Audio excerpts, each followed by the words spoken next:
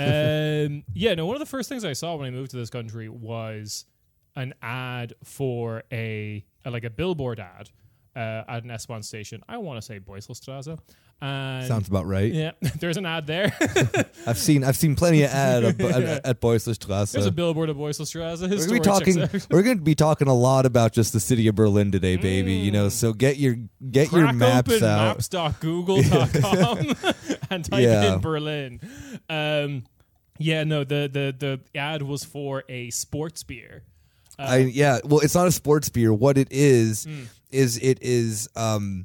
beer companies sponsor like the German national team. And I think it's Krombacher. They're like, one of them is the sponsor for the Deutsche Fußballbund. Okay. And then another one is a sponsor for the Bundesliga. Okay, so there was no football on this. It could have just been a logo very small at the bottom that you didn't notice. Okay, so the ad was the prototypical German Berlin Green voter, which is to say yummy single dad. A little bit of salt and pepper in the beard. Running, and then the end of his, like, one picture of him running, and then another picture of him just, like, housing this beer. And it literally said sports beer, and it was, like, low alcohol isotonic, but still, like, a beer. Yeah. That's, like, a sketch from a actual British sketch show. Oh my god, the guys Peep Show did. Mitchell and Weblock. They literally did the joke Lucasade Port. Okay. Which is like Lucasade is an energy drink in the UK and port is Guinness and shit. Yeah. No, wait, no, wine. It's type of Yeah. And it's just like, oh, okay, this country's on a different level. And then also, I saw someone put a beer in the cup holder up their like pram while pushing their kid around. And this was a classy neighborhood. Like this was not like no. I mean, like there are some parts of the like beer culture that I think are like good and normal, like being able to put your beer in your stroller. Is that what a pram is? Oh no, I would say no, you don't want to get started. What I'd say buggy.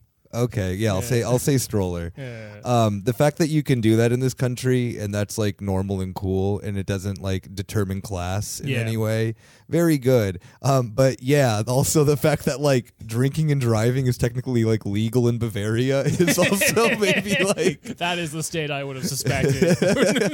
Yeah. Oh god, we're going to talk a little bit about Bavaria later. But I also just wanted to say before we go any further that I had a very uncorner spatey day. Oh yeah, explain. If this makes any sense. I ended up at first I had coffee with a friend and someone recognized me and caught me very, very like off guard. Yeah. And they're like, "Oh, you're from the podcast." So whoever that was, if you're listening, I'm so very sorry. I had a very weird day and I didn't mean to be weird. So that started Still the not day. Used to the confrontation of like I had that at our friend's birthday where some guy was like, "Are you the guy from Twitter?" And I'm like, "Oh no, it's finally happened." Yeah, it's not a fun feeling. No, it's weird. You know, being a cool guy. It's a fine feeling, but just for the first couple of times it happens, do not expect me to respond like a normal person. Yeah, exactly. But then so after that, my friend was like, "Oh, hey, yeah, my plans got canceled." She was supposed to go to like the doctor or whatever, and she was like, "There's a screening of like this Turkish movie that was like banned in Turkey recently. Oh. Do you want to come and see it with me?" And I was like, "Yeah, sure. Like, what time's it at?" And she was like, "Okay, like we have to we have to rush over there then." And so we go and then grab a burger very quickly on the way over. So I know, very much sounding like a very corner spatey day. Yes, yeah, I know. Me getting a vague burger. Okay, all right, yeah. And then going to Babylon, the very cool movie theater from the turn of the century. That's at Rosa-Luxemburg-Platz. Yeah. And they were having a film festival hosted by the European Parliament.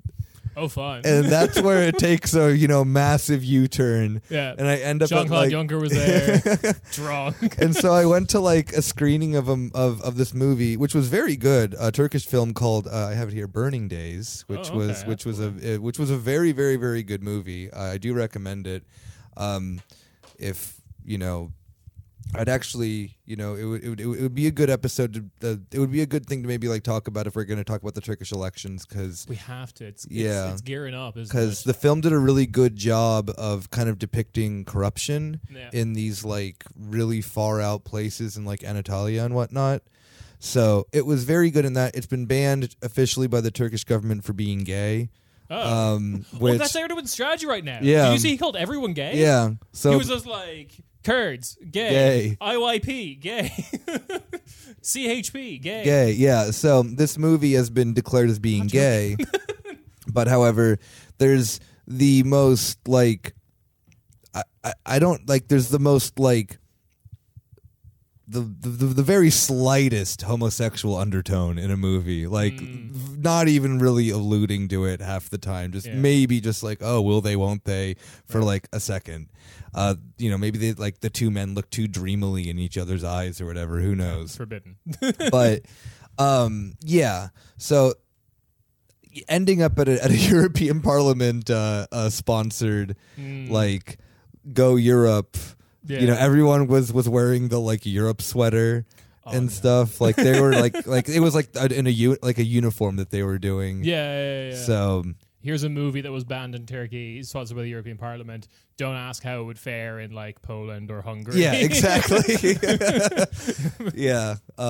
So yeah. I don't know if now I'm a fan of the European Parliament or not, because I got to saw a good movie for free. Nick is dressed in a full. Yeah, I got a full. In one of those missing star. The missing star EU ones. This is not a uniform. This is my real life. God damn it! I wear my politics on my sleeve, baby.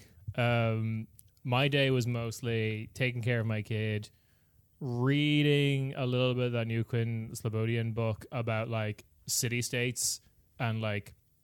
It's very interesting, but it just reminded me of something that I feel like I need to bring up again, which was that plan in the 80s that the British Foreign Office have to move all of Hong Kong to Northern Ireland in a two birds with one stone solution of like, shit, we're going to hand this over to the Chinese in a couple of years. And two, what if we solve the troubles by adding a third population of 5.5 million Chinese people? Just right in the middle. Yeah. Oh, yeah, no, in a new city they were going to put on Lockfoyle.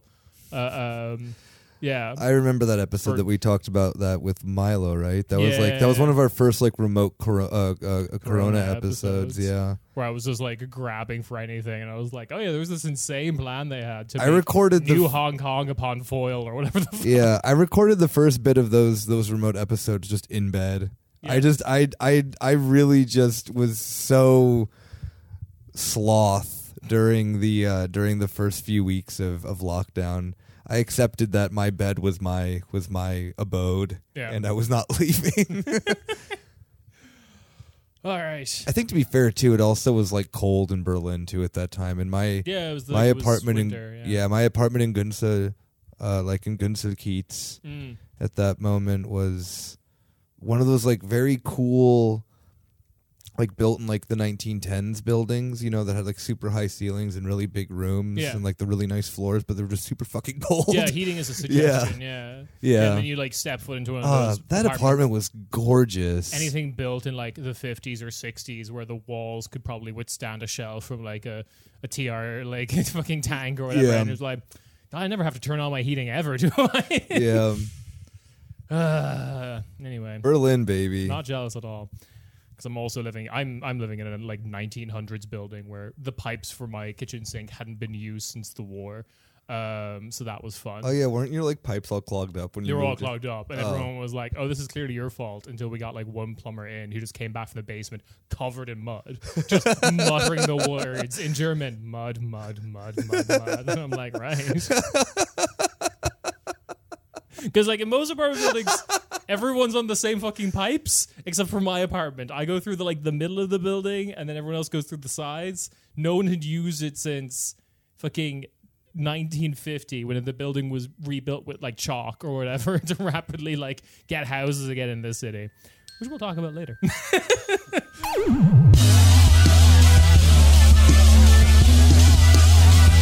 Hey. Welcome to your weekly corner, Spady. It is me, Kieran, and I'm joined by Nick. Hey. And we have a special guest, author, Berlin, a walking tour guide, and Berlin historian, I'm going to say, Nathaniel. Hello. Hey, thanks for having me here. Absolutely no problem. Sorry I was late. I could have kept that from the audience, but I chose Odyssey. Yeah, because everyone's hearing this live on air right now at, I will, WCSP. I will talk to you. I will text you nonstop tomorrow. Don't edit it out. The people need the to people know need to know that I was late to the recording. that I was underneath a sick baby watching the new Netflix rom-com about a woman who's a successful travel agent in the year 2023, somehow finding love in with a Vietnamese tour guide. Oh, are you sure that this also wasn't an entry into the European Parliament's film contest? Oh, absolutely, yeah.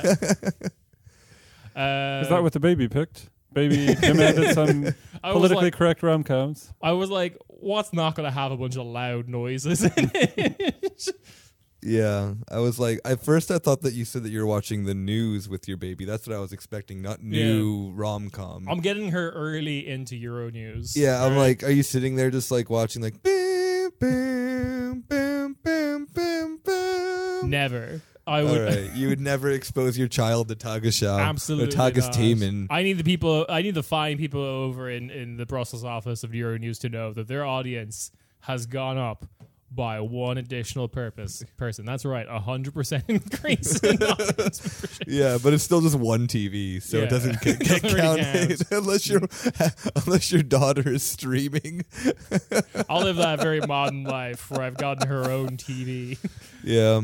Oh god. I'm so excited though. We've talked a little bit about Berlin geography, which has gotten me in Berlin modus, which if you're not in Berlin modus, then you can just get on out of here. Yeah. Because we have the thing that'll probably piss off all the people who are like, oh, these Zugezogene and this and that is all a bunch of people, two people very much not from Berlin, and a person writing about Berlin. What? I'm not from Berlin either. No, I know that you're not, but a person also not from Berlin who then wrote a book about Berlin. Right. Well, I think that the Zugezogene really define Berlin. It's us that are complaining the most about how the city is changing. The thing is, too, is that we complain about the right things. We're all on the same team. Yeah, so the thing that always happens, though, is that there is... Not sure if you found this, but particularly online, there's the firm dividing line of like, look, I may be from Baden-Württemberg and now live in Bavaria, but if you are not from Germany and live in Berlin now, go get fucked. Yeah, it's even like other countries in Europe too, which is so funny. It's like it's not even like directed at anyone particular. It's like, I mean, there's like more and less hatred towards other certain countries and whatnot. Some of them I think know that they can't yell too loudly about Polish people being but other than that, and the French they're like fine with more or less. I think, it's a kind of, whenever they think the country you're from is fine, then they get angry that you came here. Yeah. That's a because Germans think that that France is significantly worse than Germany, but that the French yearn for German types of freedom, even though whatever it is, the Gini coefficient of the countries are like identical. If not, France's is probably a little bit better than Germany's because of social welfare also, and whatnot. It takes you, what is it in Germany? It takes 23 generations to get out of your tax class or something like that. Oh, hell yeah, cool. Second lowest in the OECD. Oh, I think South Korea is worse. Okay. Yeah. What? How many generations in South Korea? Probably just like 23 and a half. All right. Well, it's because of the schools here too, right? That they take little 9-year-olds, 10-year-olds and say, okay, you didn't work hard enough on your coloring assignment, so we decided you're never going to go to university. You're going to work in the salt mines. You see that giant thing we've deployed in Lutzerat to carve up the entire ground. Yeah, you got to drive that. Which actually, fuck it. I want to drive Germany's mech. Anyway.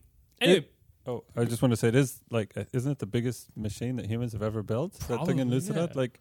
Would be. I mean, it should be destroyed or whatever, but it would be kind of cool to drive it once before it's. I just want to see. Oh, duh! Of course, that's the thing is that when I saw that, I was like, I I'd like to use it once, just not there. It's the same. I think it's the same kind of feeling one has when they shoot a gun at a range, being like, "Yeah, all right, yeah, in a controlled environment, only here." Never like just not just gonna just pop a few rounds at home.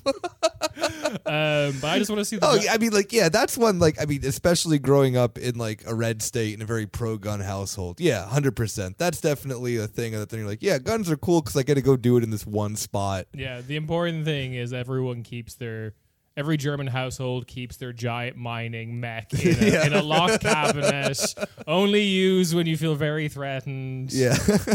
Not like fucking Mecklenburg Vorpommern where they have open carry with those things. Just walking around. Yeah. Yeah, use it in a safe space. Like, take it down to Zehlendorf, all the villas belonging to German and Russian oligarchs there, and just go nuts. Find some brown coal, you know? We have it on very good authority that there's coal underneath here. That's all we need, yeah. And Agnet. But before we get too much into Berlin chicanery, we're going to take a little trip around Europe. We're going to take one small sojourn away from Europe, down to sunny Spain. Oh, so we're doing the most German thing ever. Yes. I wanted to talk a little bit about Juan Carlos I again, because I love him. He's become a tema for you, to say the least. Absolutely. So, for anyone who doesn't remember, this is the king, now ex-king, who fucks too much, who was being slipped estrogen by the Secret Service to stop him from like having too many illegitimate heirs, allegedly, in a tell-all book by a former like cop. So he's in the news again because we have found one of his illegitimate children. You personally. Yeah. Kieran's been doing some what is it, gumshoe journalism. So there's a book on there's a Spanish book coming out called King Corp. Like Corporation King. Yeah, about like all the various scandals and weird shit that he got up to. And in a preview given to the press, they dropped this knowledge of a one Alejandra, who the way that you said that made it sound like that there's supposed to like music afterwards, like the fucking like Quentin Tarantino movie. Yeah. Title card. Yeah, exactly. Yeah. You could have just said Alejandra. She was born at some point in the late 70s, early 80s, and is now married with a son. She didn't know who her dad was up until very recently, possibly when the investigators, like the investigative journalists who are writing this book, kind of put it together and informed her. Although I've been informed that she's just been receiving just like boatloads of money for her entire life, so I don't know. That's cool. I mean, yeah, nothing weird there, you know. Nothing. Yeah, but yeah. I'm building. So mom is anonymous, but all we know is that she's from like an aristocratic family in Spain. Yeah. However, the only piece of information we have on Juan Carlos's reaction to this is that, quote, he always feared that her and Felipe, the current king, would meet and fall in love, not knowing that they're step siblings. It's like a modern fairy tale, yeah, you know? Right? Maybe Netflix could make a rom-com about that. I think Pornhub will make that rom-com. Yeah, no, that one already exists. Oh, no, you're my step. No, you're my half. No, can't. Well, yeah, Pornhub legally can't. Yeah, no, yeah, it's half brother, sister. Legally, Pornhub can't do that one. Yeah, because Visa would shut it down immediately. Yeah. So yeah, that's happening. But you can just switch it around, easy, make it, step brother, step sister. Then, other piece of information to do with the Spanish royal family. His granddaughter, Victoria Federica de Maréchal y Bourbon, ran over someone with a horse in April and then immediately fled the scene. As one does. As one does. When they're doing a hit and run on a horse. This was an equestrian hit and run, if you will. This was at the April Fair in Seville. She is, as far as I understand it, she's like an influencer of sorts, or like various gossip mags tried to make her a thing. Yeah. She's just like knocking around. She's 22 years old. And then also we get to her brother, who has joined his grandfather, Juan Carlos I, in exile in the UAE. That's the other thing about this. Yeah, of course, yeah. He just flies back and forth between Dubai and Spain because the rest of Europe wants to arrest him, but because he's royal family, still has immunity in Spain. So you can only take direct flights. Yeah. If there's ever a layover, the man's just like in handcuffs. Arrested, yeah. But his grandson has joined him because of three things. In February of this year, there was a raid at an illegal club, mostly because it was like a club that was meant to have a capacity of 99 people. It had 299 people in there at the time it was like raided upon. And he was discovered there in Madrid with what has been described as a stupid amount of pink cocaine on him. So the new hot drug, pink cocaine. It's like pink sauce, I guess. Piece of information number 2. On Christmas, December 25th last year. Yeah, okay. He had a knife fight with someone outside of a club in Madrid. Well, yeah, from all the pink, do. as you do when you take so much pink cocaine. Where's my knife? Oh God, I hate that I know that pink cocaine's real. I know, That's right? so stupid. Sounds like something like a show. It sounds something fake, but yeah, no, it's like NCIS would make up, or yeah.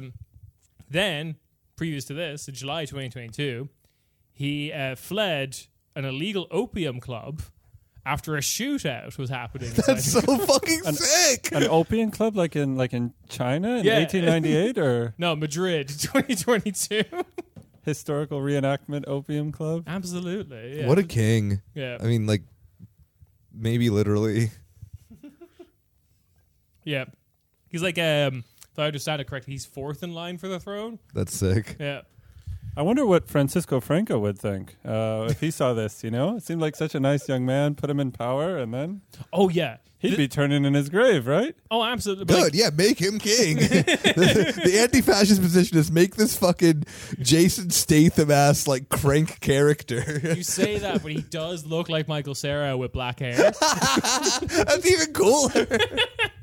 Who is this guy again? What's his name again? I've forgotten. Juan Carlos's first grandson. I've genuinely forgotten his name. Oh, God. Why didn't I write that down? Why does he also kind of remind me of, like, the, like, Italian trap, like, drug rappers? The, like, Yes. mafia rappers? Yeah. Which we Like featured on the show before. The people who would be like, my money real Berlusconi or whatever. Yeah, exactly. Yeah. No, I'd be saying that all the time, yeah. my money real Berlusconi. Yeah. In terms of, I'm gonna bring us back to Berlin because I want to talk about some local bullshit. Okay, we went, we had too much of the Spanish sun. Yeah. And we're back. We're back where it matters. We're back in Berlin City. Yeah. Greatest city in the world, baby. Absolutely. I run Berlin, However, new government, which I believe is a green CDU government in this particular Keats, which I want to say is Charlottenburg, have shut down the Thai market for the dumbest reasons. Thai Park, yeah. Yeah. I used to live around that, around them parts. Charlottenburg, right? Wilmersdorf. Wilmersdorf, okay. Yeah. Well, Charlottenburg, Wilmersdorf is the whole Bezirk. So there's a wonderful, wonderful interview with the Green politician who's like heading this, who basically makes the point of like, oh, it's called a Straßenmarkt, but it's in a park, so we had to shut it down, is basically their whole reasoning for it. That is the most German thing I've ever heard of in my entire fucking life. Oh, God. And, there's been a lot of accusations of just racism in general. Yeah, no. I wouldn't be surprised in Charlottenburg-Wilmersdorf if that were the case. Yeah. It's a very funny area, too, because it's one that then kind of has that, like, I think that then that green-black... Schwarzkopf, baby, it's happening. Yeah, that's definitely the most perfect Bezirks vibe of it, where it is, like, pretty... bouge, but everyone wants to pretend that they live in like a small village. It is very like you still have like the corner stores that have like specialty things like more so than other areas, but they're all bio. you know, or like whatever, organic or whatever. Or like a little French bakery. Exactly, yeah. And it's like, does this French bakery really need to be here? Like, it's a little too French. Yeah. It's like it's like very fake in a way. Like, it's not like don't get me wrong, there's plenty of like French bakeries in Berlin that are like legitimate and good. Maybe not like a lot, but there are a couple, you know. And but I feel that then it's always like there's just like a store that's like, don't get me wrong, there could be a shitty version of this in like Kreuzberg and I would buy into it and it would rock. There'd just be called like Mediterranean Laden and it would have everything that you need. But then in Charlottenburg-Wilmersdorf, the same thing would be just called like Mediterranische Laden or whatever. And it would just be like a really bouge thing that just sells like 3 cheese sorts and like olives and then just like a bunch of like little grocery things. And that's what it is. Like I want the you know, the misspelled Mediterranean Laden. It's so hard to spell Mediterranean. It is. Yeah, I want that. I want it, you know, where it's just, you know, it's just a clusterfuck of like, is this, you know, Middle Eastern, Turkish or Greek? We don't know. We love it. I want that store. I mean there was also weirdly though like an Eurogita like in my neighborhood. Yeah, I do love that tradition. You find in Germany, you find in other places in Europe of just like immigrants lying about what nationality they are with the restaurant they start. All the like Asian places that sell like sushi and chow mein and be like, yeah, they're Vietnamese, or like, oh, the best is like Albanian pizza places, Greek pizza places, Turkish pizza places. The Turkish pizza, like Turkish with like Italian flag colors, like is so common. We've got a Turkish Mexican place that rocks. near me and my cousin. That there is some sucuk nachos there. Oh hell yeah! There is just I mean, like, as you know, someone of half Balkan greatness, there, and yeah, the fact that my dad, being a Greek dude who made a pizza place, is like one of the best. Yeah. It's one of the best fucking. If just you're like, listening and you're American, you're thinking like, oh, those silly Germans. Nah, you fucking did it too. Absolutely. Yeah, no, it's just it's so, and it's the funniest thing too, because my dad, like, because he was in like the restaurant thing. I mean, his attempt to do his own pizza place failed pretty quickly, but he, you know. No, my dad's a really good cook. He just is really bad with business decisions. You know, as true Greek tradition. So someone in the 90s be like, "Oh man, thanks for the pie. How much do I owe you?" 50. I don't know, what's pizza cost? Yeah, but yeah, like, just all, like, it's just so funny too, because like my dad just is like, oh yeah, you know, like, you know, all the Italian restaurants are owned by Greeks, and I'm like, what do you mean? And then I come to Berlin and I'm like, oh yeah, all the Italian restaurants are pretty much owned by Albanians, Turks, and Greeks. Yeah, absolutely. It's just, yeah, it is a truth of the world, and I'm fully here to support it. And it's you know what, like, dupe the Germans. Like, yeah, do it forever. Like, we're also having the incentive now because Maloney's government is now doing these like authentic food cops that she's got planned, where you have to oh yeah, dumbest shit ever. Yeah, because like carbonara is an American thing. Pizza like was the thing that also the U.S. brought over after World War II. Yeah. You know, there's that phenomenal FT article. Pizza is Italian. The reason everyone eats it is because the U.S. Yeah, you know, like, exactly. Halloween is an Irish holiday. The reason everyone celebrates America, baby. Yeah, so that's the thing too that always bugs me. You know, of when Italians always have to be like when I you know how little I care about like being Italian, quote unquote, authentic. Yeah, and they just like they just like immediately just like the shitty ones just like lay into me and was like, do you know how little I care? Like, I'm so not invested in this. But this is the new grift you have, is like, okay, Italy's trying to like crack down on like what is and isn't Italian food. Croatia, Albania, San Marino, you need to get in there, issue licenses, and be like, no, this is authentic Croatian cuisine with my fucking kebab pizza in the fucking Arctic Circle part of Sweden. Oh hell yeah, let's go, baby. Oh, that where it's like döner and pommes on a pizza. Yeah. Speaking of döner and pommes, we should probably zero in on to Berlin instead of just talking about food because of the Thai Park thing. But yes, the Thai Park thing though, is there any I've been seeing things of like people being like, oh, save Thai Park, but is there any like organized action? I do not think so. Okay. Nothing that will like. Okay, so we can't shout out anything. No. Just like go throw a tomato at your local CDU office. Just spray paint the local Green Party office. Yeah. For something or other. Like Yeah, this yeah. or There's a one of lot of 100 things other happening. things. Yeah. This is Glue yourself to the street, I think, seems to be one of the popular things that Germans really hate. So yeah. Oh god, they're so pissed. they're so mad about that. Terrorismus. Yeah. I love it. Did you see the thing that like the Beat Set headline yesterday or today that was like it was like 71 arrests, 71 people let go. Shame. They should all be hung. Literally. I'm like, they're so horny for death. Oh god, absolutely. Yeah, no, because this is something I predicted very, very early on in Cornish Beatty. Like when we were doing episodes in fucking 2019, you come for the cars. Germany is suddenly going to start baring its teeth. This is big car country. Yeah. Oh yeah. Oh, I'm so glad that we took that bit to get into Berlin mood of the silliness of the city, because now I think it's a good transition over to the meat and potatoes of the episode of Berlin.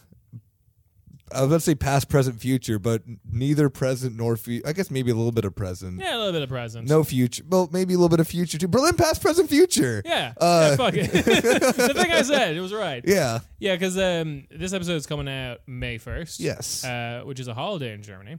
Yoo-hoo. Yeah, right? I keep getting confused with Frauentag, and I'm surprised that the rest of Germany has this day off, but no, we're the ones that only do Frauentag. Yeah, so it's a holiday, public holiday. To be very fair, the rest of Germany may hate women. Yeah. So, like... What was the one that I had recently of, statistically, of just, when you see things of, income inequality between East and West Germany, you're like, oh, yeah, maybe East Germany was, maybe not the worst at certain things. Yeah, they give money to women, mostly, is the thing.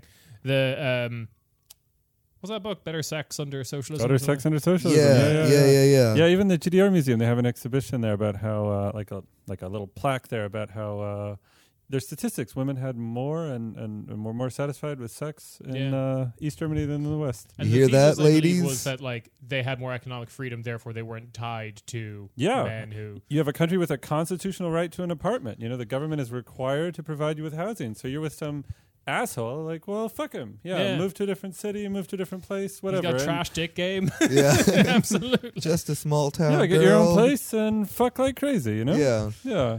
Born and raised in wherever the hell, Zeiss is from. Yeah, because, okay, so this is May 1st, public holiday, and we want to talk a little bit about May 1st. Around Berlin, Berlin, and just... Yeah, why we have Nathaniel on. Can I say something terrible about May Day? Yeah, go for it. Yeah, go for it. I really like May Day. Really my favorite day of the year. But a terrible fact about May Day is it actually became a public holiday in 1933. Yeah, the fact that we have the day off is that's Adolf Hitler for you. And the reason is, it was for bad reasons. Hitler came to power, was trying to destroy the workers' movement, and so wanted to offer the workers something like, hey, you don't need your unions anymore. We're going to give you your own holiday, National Day of Labor, they called it. The very next day, destroyed all the unions, occupied their headquarters. Yeah. But that's the reason we're one of the few countries in the world that still has that as a public holiday. Shit. But yeah, sorry to start with it. No, that's fine, because it just sounds like the I'm going to give you $100 to fuck off meme. Yeah. Basically what he did there. I mean, there were a bunch of concessions from the Hitler government that were pretty much exactly that. I'm just I will literally give you $100 to get the fuck out of here, and then I will take over every single aspect of whatever it is that you had. $dollars back. Yeah, well then I guess actually maybe the East-West thing isn't the worst place to start off then, because then then I did not even actually know that then May Day was a product of the Third Reich. The Third Reich, and then we then end up after this with Berlin being a divided city that I think everyone is very aware of. Yeah. And one of the biggest attitudes that then you see that then's very different with May Day in this city is, and I believe we've maybe talked about this on the show before, but it's always a good thing to kind of hash on, to bring up again, is the ideological differences of this day, particularly between the two parts of the city, where it is very funny that then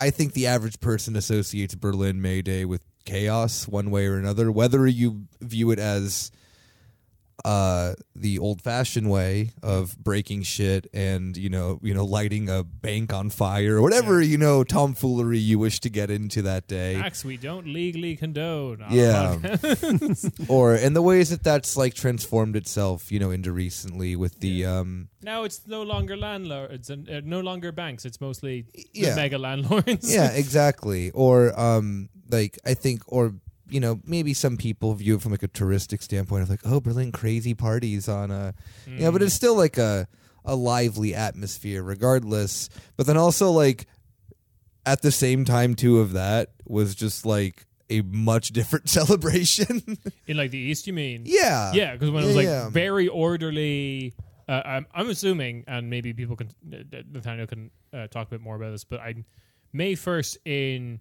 East Germany as well as East Berlin struck me as something that was like parades, orderly. Hey, this is the day, because it's I don't know what the equivalent is in like West Germany, but it's not this. It's the day of just like we rule kind of thing, effectively. Yeah. Yeah, big state organized parades. The image that always sticks with me is you have the Free German Youth, the young people in the FDJ, State Socialist Party, and they're on their blue shirts, and they're carrying gigantic portraits where they have like poles, so you can get this 12 square meter portrait, and it's all the members of the Politburo. I don't know, like 16 old dudes in suits, and like that doesn't feel like a party vibe to me. You're carrying this thing like you're some Egyptian slave. And there's just like Eric Hanukkah, just like on your. I like, and also like Talman would probably be the only one who was actually like dead who would have a portrait, right? Yeah, I mean Marx and Engels, I like them too. Yeah. Yeah. He also did like Rosa Luxemburg, yeah. and classics. Yeah, I mean, I think that the imagery of like Willy Stoff and all these, kind of the true heroes dudes, of German socialism. dude, like I got the Willy Stoff banner this year. I'm getting mad action after May Day. You kidding? Everyone wants to be with the Willy Stoff banner guy. Yeah. Actually, I wrote for Ex-Berliner an issue that's coming out in the summer about 1973, Red Woodstock. Like apparently the only time East Germany, they had about 10 days. Yeah. They invited like 25,000 people from all over the world to show how cool East Germany was. Fernsehturm is new, a bunch of new buildings. And it was great. They said because everybody was watching, no repression, and the young people were out on the streets and dancing and drinking, and there was music. Lots of fucking too, lots of babies born. It was the World Festival of Students of Youth, 1973. Yeah. But that was pretty much only once in the country's 40-year history. Damn. Yeah. There's what a party. But yeah, because I like what would be so a vibe you get with May 1st, particularly outside of major cities, and like not even like outside of Berlin. Like I feel like you get this vibe in the what's now getting called the like burnt donut, the like CDU voting like ring around the center of this. Oh yeah. Is like very reluctantly liking May 1st, or like not even liking it, just being kind of like, oh, it's a holiday. Yeah. Like if East Germany had like a day to celebrate like how productive the capitalist mode of production was, like it's a phase that we all had to go through, but it's over now. But it did make some like nifty doodads. Let's give it up for the loom, kind of shit of like that was a holiday and everyone has been like, Well, I think like one of the funniest things too of the East German, I mean, we can the bigger thing obviously to talk about, I think, is in the West German, the West Berlin transformation over the years of how that, because East Germany was kind of like parade time, hooray, here, look, and then one of the best ones ever is where they're like wheeling out the like Robotrons. What? The Robotron, the computer that the GDR made. Okay, and they're just like on like these little like pulleyed, like they're like on these little wagons that are being pulled by like men and women of the party who are just like pulling these like computers, being like, look at what we fucking made. We fucking did it. We did this. They did a little parade for, I believe it is on May 1st too. Like that is a very tragic like progression of time, because you do this parade in the like 50s and you're wheeling out like these giant industrial machines for construction and mining, extraction, and also probably war, tanks and stuff like that. Big spectacle things. And then as technology progresses, we're actually making things smaller and smaller. And it's just like, yo, look at this fucking cell phone I made. Yeah. Could you imagine if military parade with iPhone. Yeah, exactly. The fucking San Bernardino military parade. Yeah. So while the East is, rolling out their Robotrons at May But Day. East German stuff was great. Have you heard of Superfest glass? East Germans came up with a way to make unbreakable glasses. I got some in my apartment. It's like a normal beer glass. Oh, and what? you knock it on the floor, and it bounces off like it's made out of plastic. That's phenomenal. Yeah, they were made like 40 years ago, and they just, I don't understand this stuff, but you spray something, potassium or something on hot glass, and it fills up all the tiny little cracks that make glass break. And they produce like millions of them, and they're all over the place. When you realize what they look like, you're like, holy shit, that's like a 35, 40-year-old glass that's never broken. Kicking, And as soon as the reunification came, some Western capitalists bought up the factory and there's no money to be made in glass. Unbreakable glass, of course. This is exactly the problem of capitalist means of production. Is that you can have unbreakable glass with the superiority of just, East German spray. They're just like, you have to put the coat of arms, the protractor in the half. Otherwise the glass won't be unbreakable. We just have to put the bottom. It's like, well, we have to get rid of this then. It's like 25% more expensive than normal glass too. Yeah, but then you'd never have to buy another glass. Never again. buy another glass again. Yeah, and that's a terrible business model. Nobody likes that. That was the same with one of those in that period of reunification of it was the New York Times that reported it. It's in their archives and stuff. People in I want to say Mecklenburg-Vorpommern. There was a publisher out there that just burnt all its books after it had been bought by a Western company, and it wasn't theory or historical materialist understanding of history or anything. There were just romance novels, and it's you can still read these. I don't understand. It was stories of a young boy meeting a dragon and shit, and it's nah, put it on the fire. It's God, Thank God they kept all the apartments though, right? Yeah. Could have torn those all down too, but yeah, but what if we bought all the books but then never made another new book ever again? Anyway, but yes, you're right. The West, I think, is a bit more poppin'. It's a bit more poppin'. And literally and figuratively. Sorry, I want to say one last point. You can find a lot of videos online, every so often, whenever there's a lull in the news, DW or something like that, or any of the national broadcasters will do the video of just we showed a bunch of East Germans East German products, and we asked them what they thought, and a lot of them will always just be yeah, this is the electric razor I still have. It was made in the 40s and it still works, kind of shit. Yeah. I prefer this brand. It was and then it would just cut to some guy born in Wuppertal being Ostalgie is out of control. It must be stopped. How dare this old man from Brandenburg like his razor? It was a federal holiday still in West Germany too. Yeah, it was both. After the war, you kind of inherited the state holiday. Nobody was going to dare to get rid of it. Yeah, and it's just so very interesting that then it's kind of this a city that then is literally at the cusp of capitalism and whatever Soviet style of socialism. Yeah.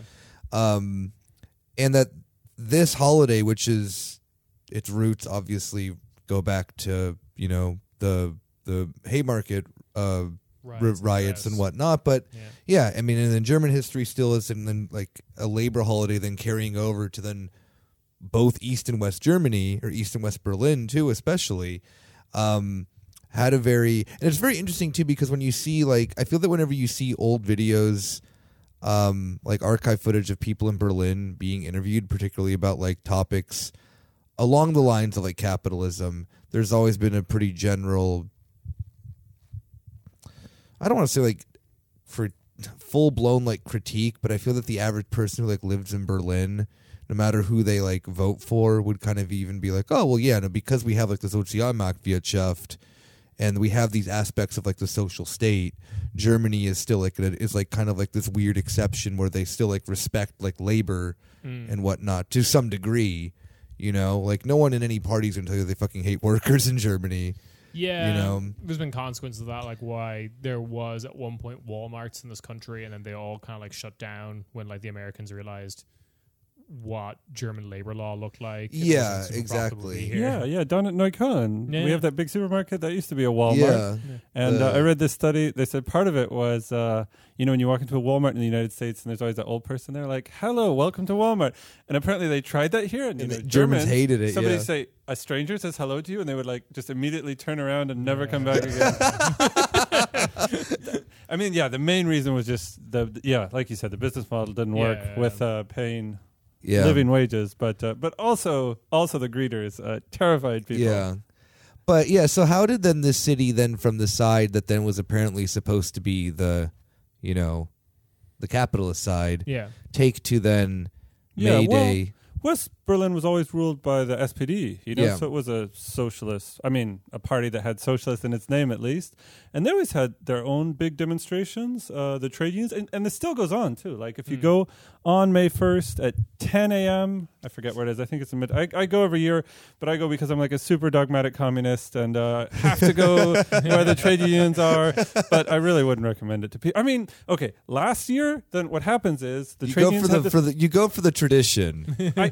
I go to attack the people who are organizing it. And last year, they always invite the mayor, and the mayor is usually a social democrat. And so it's like a bunch of public sector workers, and they want, better wages and better conditions. And then it's their fucking boss, the person who's refusing to give them better wages and better conditions, is at the front carrying the banner. Yeah. And so last year, Giffey was supposed to give the speech. Yeah. Maybe you remember. Somebody from the front row threw an egg. Yep. And we were all in the audience. There was, I don't know, it's a tiny demonstration too. The unions have so many members in Berlin, but like, who the fuck wants to go at 10 a.m. on a holiday? I feel like the only reason they put that demonstration at 10 is like they really don't want people to come there. So it was all a bunch of dogmatic communists like me, a couple hundred of us. We were right up at the stage and we were all chanting at Giffey, yelling, and she couldn't speak. Yeah. And so that was actually great. Yeah, that was one of the funnest demonstrations of last year. And we made it onto the Tagesschau, ruined the mayor's day. Yeah. So I'm and this year apparently, I don't know. I've got that baby at home. I'm not like super up on the news, but apparently they invited Kai fucking Wegner. Yeah. That's right, baby. At a union demonstration, and so we'll see. Hopefully, I don't know what they're going to do. Maybe they'll have like much bigger loudspeakers. I'm gonna be year. fucking cooking omelets at the at the demo, baby. Hello, Leute. I understand hard labor. I moderated a lot of Facebook groups.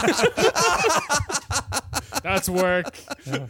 And I'm paid. Yeah, my money's Where's my good. parade? Yeah, where's my parade? I'm one of you, right? Yeah. Yeah, so it is very funny seeing that. Then like it is like, all right, the SPD. To be fair, Giffey is like an aberration. She's like an SPD member who really does not want to be one. Yeah. She hates it. I legitimately at this point think that she was just a CDU plant for how easy she was, just like, because she was so adamant that she was like, no, it's my God-given right to be mayor of Berlin. Yeah. And then this last election was like, oh yeah, I lost. Like, put no, she put up no fight whatsoever to give it over to the CDU.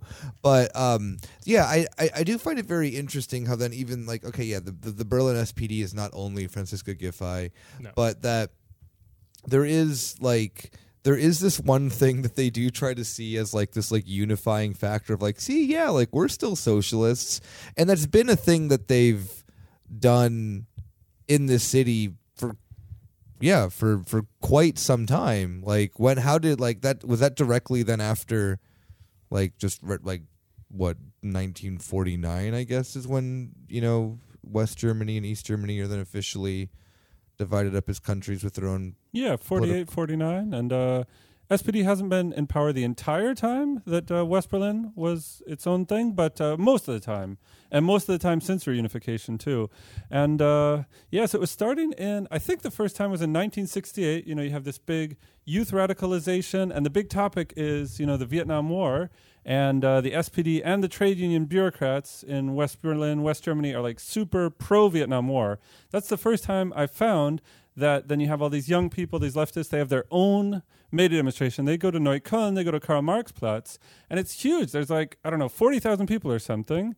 And that kind of gets this tradition starting of having, whatever leftists happen to be dominant that year, they organized their own radical demonstration, independent of the trade unions and independent of the SPD. And that's been going on like since 87, 88. We've got the Revolutionary May Day demonstration that's this year at Bodenstrasse. Yeah, we're starting in Neukölln.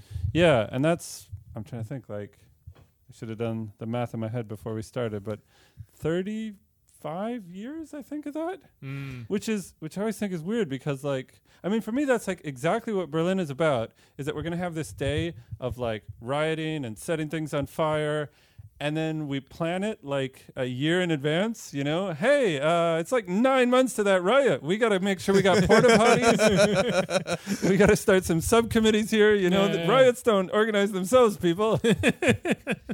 Yeah, it is very like that. One of the things that I've always enjoyed. I mean, I still need to know where I need to go for this May Day because I did not participate the last couple of years.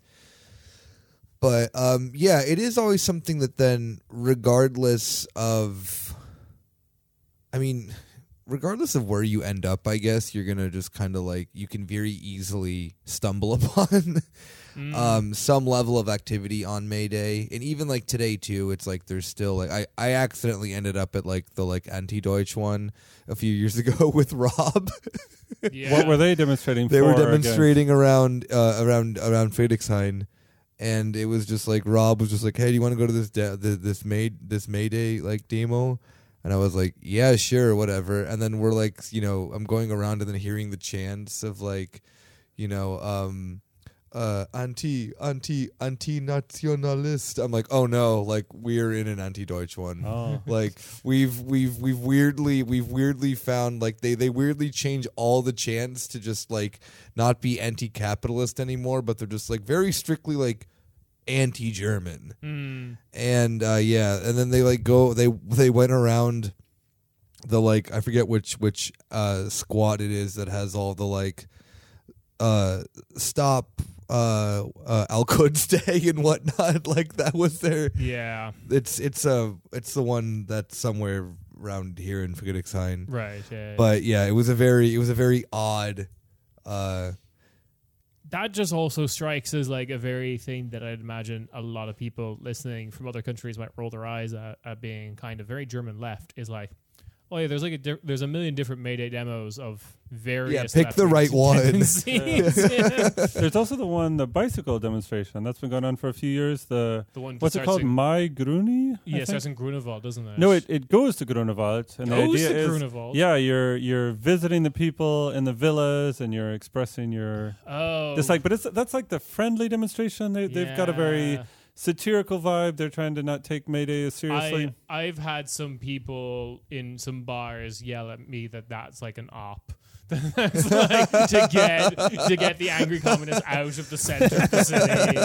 I would. Oh no, for sure. Actually, it feels like if you want to be part of May Day Berlin, but you don't really want to risk anything. You know, don't want to risk a confrontation with the cops, maybe get hurt.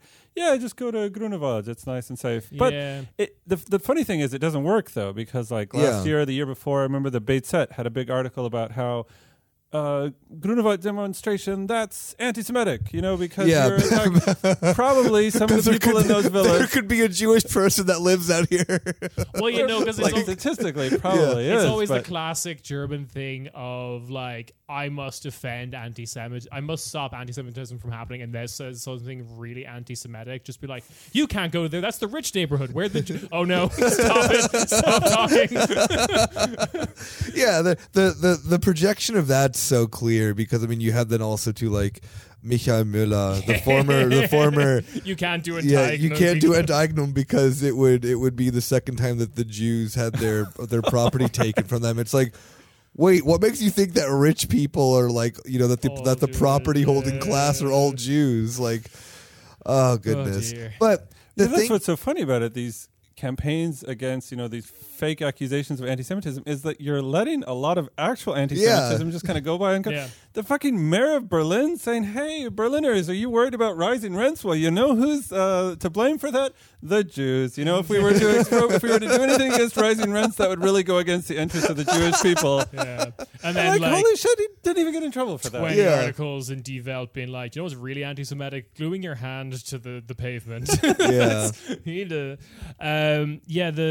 Isn't there also like the thing that happens on May Day that is also kind of like very sponsored by the police? Isn't like MyFest? MyFest. Yeah, well, MyFest is really contradictory because it started in 2004 and it's always been presented as Anwohner, neighbors and shop owners and stuff, just having their own little street festival to, originally they said they wanted to protest against all the violence, all the rioting that was going on there. And then like the very first year, journalists figured out like, wait a minute, this this is being sponsored like half by the city government and half by the Berlin police, which is not like their MO.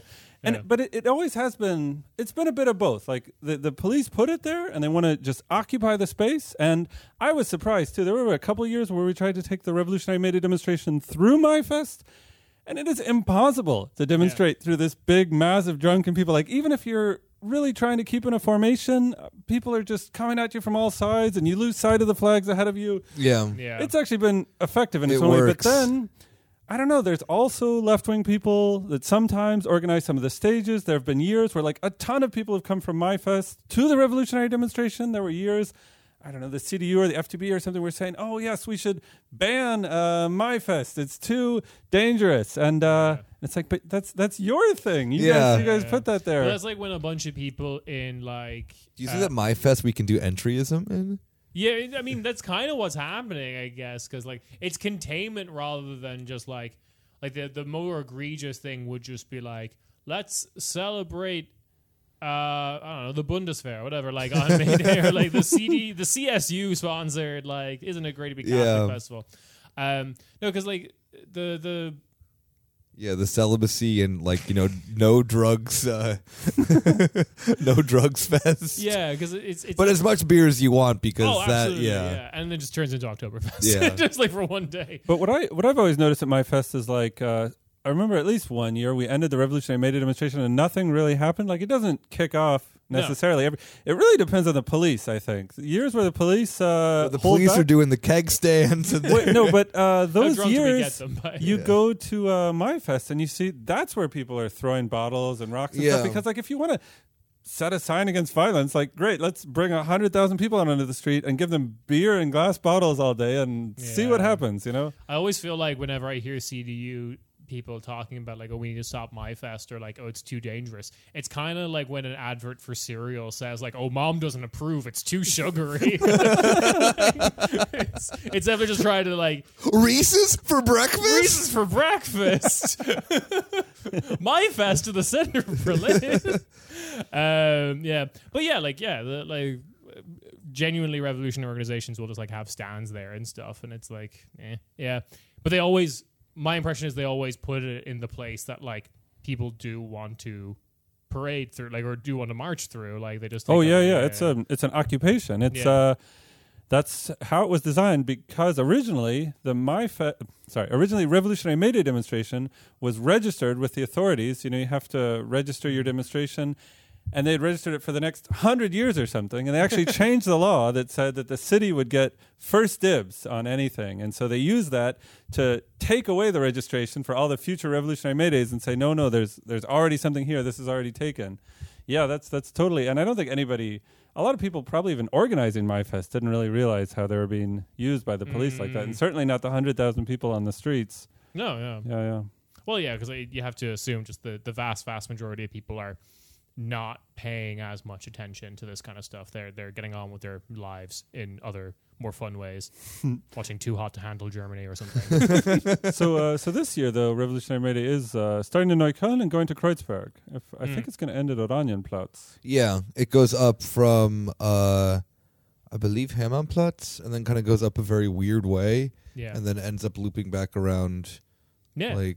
It's fun. The episode has come out after that's happened, but if you... It would have gone that way. Well, I mean, if you hear this very early in the morning, I guess. Go to that. Yeah. Well, I wonder what's going to happen. I remember last year we were super, super, super disciplined. I was linked arms with the people next to me probably for 4 hours, not moving like just a Roman centurion thing, marching, because we'd gotten attacked by the police the year before. Yeah. We were super prepared. And last year, nothing happened. They were, glaring at us and stuff. There were thousands of police along our route, but they didn't do anything, and we made it all the way to the end. Was it 20? Maybe we impressed them. Maybe we scared them with our tight formation. Yeah, they were like, "Damn, Roman centurions! Like we can't keep up," because they're all so nerds who think that shit's so cool, and they're like, "Oh, damn, yeah, like." And then A perfect phalanx, like phalanx. That's what I was thinking. Thank you. You confront them with the fact that like actually those white marble statues were painted, and they're just like, no. Yeah, but the was it the year? Was it 2020 or 2021? It was 2 years ago. That was like May Day happened pretty much just after the Meeting Decal was overturned, and that was like, I was minding my kid, I think, so I guess it must have been 2021. But then, like, I took the train just to Hermannplatz to just, like, pop my head out and be like, yo, what's going on? And it was, like, pots and pans being banged and, like, shit being thrown everywhere. I was like, all right, yeah, respect. And I just popped back into the train. You're like, I'm going home. I'm going home. Yeah. Don't have the energy for this. That was the year they stopped us after, like, 3 blocks, 700 meters in. And they said it was because... not enough people were wearing masks. And that's after 30 years of attacking the demonstration because they say too many people are wearing masks. And now they're back. Now you're not allowed to wear a mask again. So now it's back to the original. Now they're going to beat us up for too few masks. Or too many? No, too few. Yeah, too few. Too many was the 1 year. No, wait. Now it's too many. Now it's too many Now masks. they're going to beat us for too many masks. Yes, yeah, because they've lifted the corona restrictions now. So now masks bad and you can't wear them. For Monday. Unless you're a police officer, they wear masks. Oh, absolutely. So weird. Well, they have numbers, so that's how the state gets around that one. Is that just give them a number on their back, right? And also, a lot of them are just from out of town. They don't know how things work. Like, oh my god, the best one is that then the ones that then are out of town. The ones we ship over from like I've heard stories of people like confusing them. Like, particularly ones from, like, Baden-Württemberg and whatnot, especially, like, when certain protests will go down, like, really small alleyways. They've gotten really good at just, like, tricking them. Okay. And, like, the protests will then, like, disperse, like, at certain, like spots in, like Friedrichshain's a really good example because there's, like, a lot of, like... so there was 1 year where, like, the revolutionary women's protest was, like, the one that then's the day before, that like, the night before the 8th of March... Okay. There's like the revolutionary women's protest, and 1 year they got the cops like near like there's like a fire station near Berghain, but then near Berghain there's like all these small alleyways and everything where everyone can just kind of like disperse and sneak out. Yeah. So they kind of broke the protest up there, but then didn't realize that they broke it up in a perfect area for everyone to just like get away, who needed to like run away and whatnot. So it's been really fun to see like the actions of like, or like there was.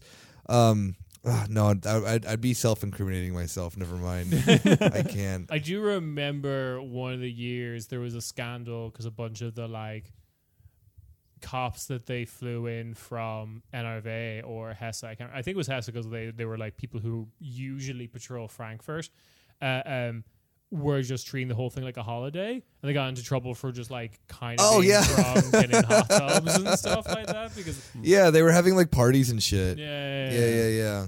Oh god, yeah. That's the thing too that then has also really changed. I mean, like the police presence thing in Berlin is also a very interesting one because it's a city that then portrays itself as like, oh yeah, look, we're so open and friendly and this and that, and then it's like 1st of May, it's like we will bring in every officer from around this country to make sure that like a single leftist is not left unturned and beaten.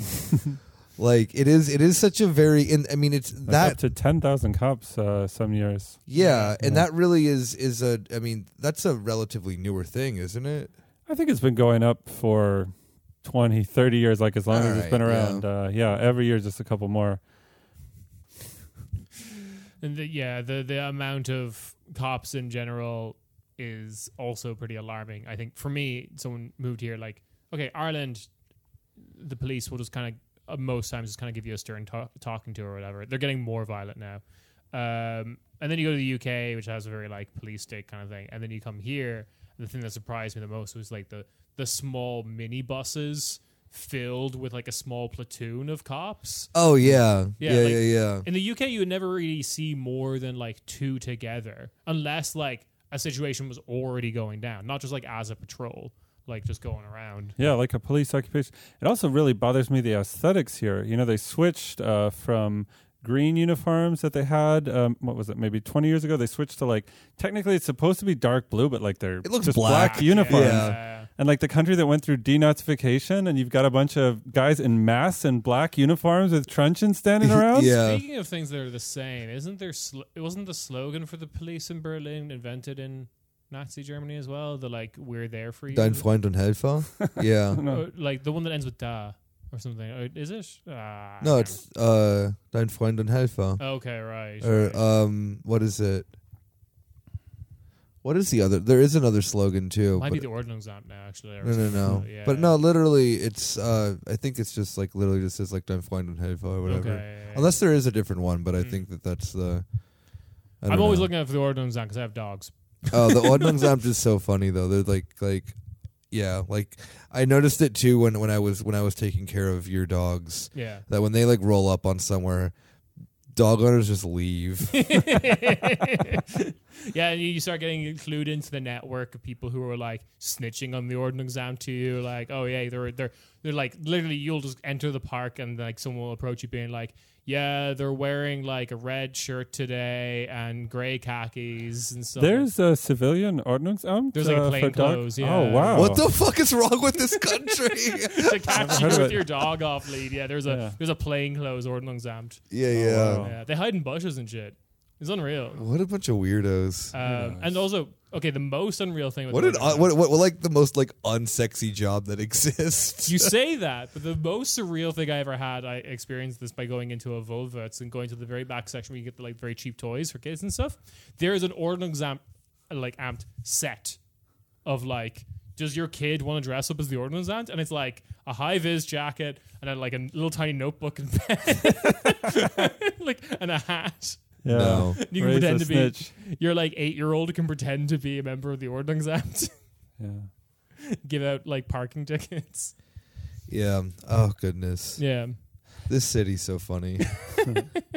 I'm enjoying actually just the fact of kind of just going through Berlin as just a silly place that we all live in that has also history that goes with it. Yeah. And the thing that then, like we had Nathaniel on because you wrote a lovely book that I live in some of the areas that then also too, we can thumb the pages through, which the thing I thought was very interesting too of that then is that you give an entire chapter towards like, colonial, decolonial Berlin especially. And I live up in Wedding and there's been a lot of name changes of things which made my life like two. yeah, but still made my life fucking difficult because my friend lives on one of these streets, and I'm just like, and like walking over to my friends, like may have been quite stoned, and I'm looking at my phone, and I'm like, the street names aren't right, and then to find out that then it's like, oh, okay, it was for a very good reason. Oh, I was worried that sentence was going to end, and that's how I became a member of the AFD.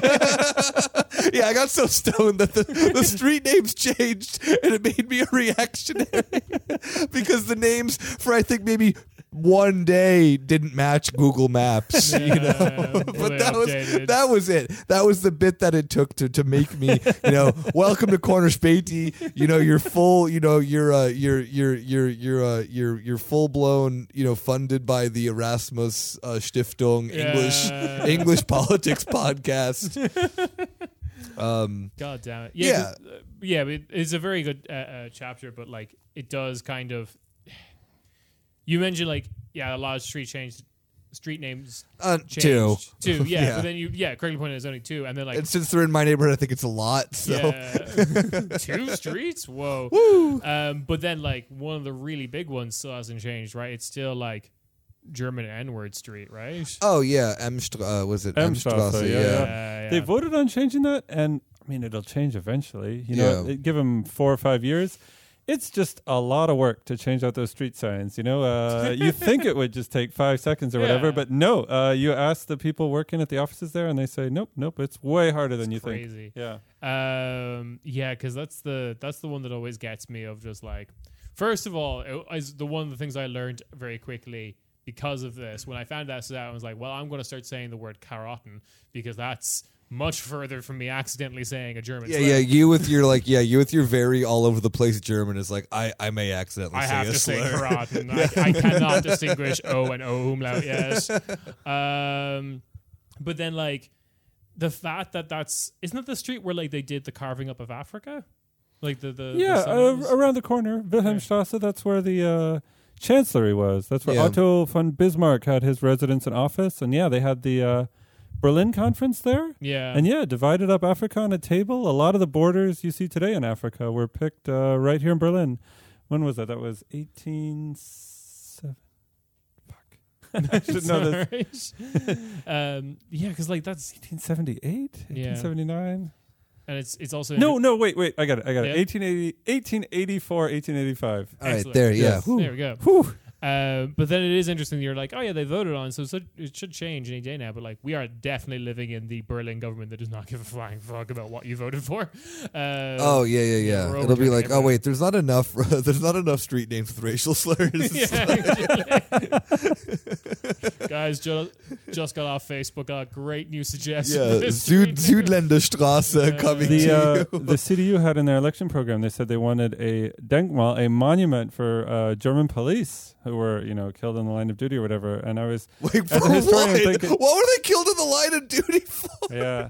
And I was thinking, like, we already had that. Like, the Nazis put that up in, like, 1936. Mussolini was there. Like, is that what you're talking about? You want that one? Maybe they want back? to pick the same spot, too. Yeah. We have to hide our tracks a little bit. I just find it, like, that is such a funny thing when, like, especially a city like Berlin tries to do such, like, a pro-cop line, because it doesn't really, like, work. Like they really like don't understand like the aesthetics of like, I mean maybe they do, but like I think that they're like a little bit too like, oh gosh, don't people just want to become police? And then like that what was that ad, like the like all cops are beautiful ad that was like just in like at Alexanderplatz. Yeah. And it's like they get that people hate them, but just no matter how much effort in the world you can put into like changing that phrase into a pro cop thing. It's too embarrassing to see it because I don't know. There's no changing a cab away from its meaning or getting rid of it. All cats are beautiful. I know. You can't like. The French say it. Like, they haven't even translated it into French. They still just write a cab. It's like, it's done. It's over. Yeah, it's not like ABAC. Your OTAN. Because like the only successful like propaganda tactic I think I've ever seen in the city is the Instagram hot cops thing that they like did. Oh yeah. Where then she's also one of the spokesperson for BID. One of the weirdest things that you as a police officer is allowed to be like a model for BID. Yeah, like that seems like it would kind of cross over. They did like a video tour through a police precinct like station thing in I want to say Brandenburg or like one of the new states. Where like they accidentally walked into the changing room, oops, kind of like through their video tour, and it's a lot of like cops just like women in underwear, and it's like I think they took it down pretty quickly afterwards, but it was like on Instagram and stuff back when Instagram had just introduced video on like Instagram. Yeah, they were really trying to like we're gonna get you to like the cops because some of them are kind of like fit, I guess. Crazy place. But also, I feel like a lot of the like respect the cop stuff does strike as importing American grievance politics. Oh yeah, rather than like it's working over there, so we're just going to try it here, rather than this is coming from like a legit place. Because we talked about this in an episode ages ago about like comparing cop shows in Europe versus America, but like cop shows in Europe aren't very successful. What are successful are like detective shows, where you have someone like trying to solve a case, but you don't have like procedurals or like cops on the street kind of shows like you do in the States. People don't like those here. They want people who solve murders. That's it. Exactly. Yeah. They want the sexy, like brainy type. Yeah. Disheveled. And in that one Austrian show, one of them's a dog. Wait, what? Commissar Rex. Yeah. It's a huge show. Italian Austrian co-production. Where one of the literally it has like an anime opening because it's an Austrian show, but the theme song is in English, kind of on, this is made in the 70s, and it's still kind of going, but now only in Italy. Commissario Rex. Not even lying. Yeah, because like the theme song is like an anime because it's like very bad English, and it literally has like a woman singing, "Find out when a dog's in control." It sounds like a threat. It is. It's a cop dog. Yeah, you thought humans were brutal. This dog has no sense of morality. Just like the worst nightmare to a German-speaking person is like, this dog's a cop and he hasn't read Kant. Let's see what happens. He has no guiding principles. All right. How are we doing for time? Should I get into this wonderful piece by our boy Ulf? Yeah, I mean, we're at like an hour 15. We just kind of like randomly went all over the place with silly stuff in Berlin for 1. Mai, which I actually really appreciated, if that's okay. I mean, maybe we could hit up a little bit more on this. I mean, we've talked about the riots, I think, like exhaustingly before of like previous, episodes. I mean, that's just a thing that's existed in the Berlin. If you aren't, keen to it, and like you aren't hip to the whatever's going on in Berlin stuff. We have an episode way back where we talk about the riots and the culture around that started. We touched about it briefly with the MaiFest stuff about how that was an op, but shit got pretty violent. Still gets pretty violent here, depending on which demonstration you go to. But like I think that we can transition gears to can I give some advice though? Yeah. I just if people are relatively new in the city, just want to let people know that they shouldn't talk to fucking cops. A lot of people make this mistake, and the cops won't let you know that you don't have to talk to them. They'll be like, "Oh, you have to talk to us," but like you have constitutional rights here. All you need to tell the cops are your name and basically like what's on your ID, your address. You have to tell them, and nothing else. And they'll make you all kinds of offers about like, talk to us and we'll let you go or something like that. And that's never true. No. Like, if in German it's ich verweigere die Aussage. I refuse to make a statement. And like, even if you want to talk to cops and tell your version of events, do it later. You'll have a trial you can go to the or police whatever. station if it's like actually something that you need to report on. But like, don't do it while you're in custody. That's never going to work work out in your advantage. Sorry. Good. So number one tip anyway for people going to May Day, don't talk to fucking cops. For sure. The thing also too is that then there's a lot of laws that people in Germany will tell you that they think are laws that are not laws. Don't believe them. Again, yes, exactly. You don't even if you do not have identification on you and you're stopped by the cops, you would need to provide it within 48 hours at a police station. So if they try to get you in a van or something to be like, "Oh, you got to come with us. You don't have ID." That's not a law. Yeah. And they will try to like do anything to fuck with you. So you're literally, exactly. The only thing that you have to provide is your name and I believe an address. Yeah. And that's it. You don't have to like provide ID. Well, to randomly jarring shift of tone to a man who disagrees, Who loves the cops. disagrees with everything we've said so far. Yeah. Editor-in-chief of Die Welt, Ulf Borchardt, with his new piece. Well, not new. It's from February. Berlin, it's time for an adrenaline rush. You have to imagine Ulf didn't write this. He dictated it to his phone while driving his Porsche 911. Highway to the danger zone. That's right. Berlin's re-election is a chance to vote out the disastrous left state government. With many examples, she has shown that behind her modern image, there is nothing but backwardness and Philistinism, referring to Berlin. As you bear with me because this is translated, but anyway. So, Ulf has an extended metaphor throughout this entire piece, which is always dangerous for an opinion columnist to introduce an extended metaphor.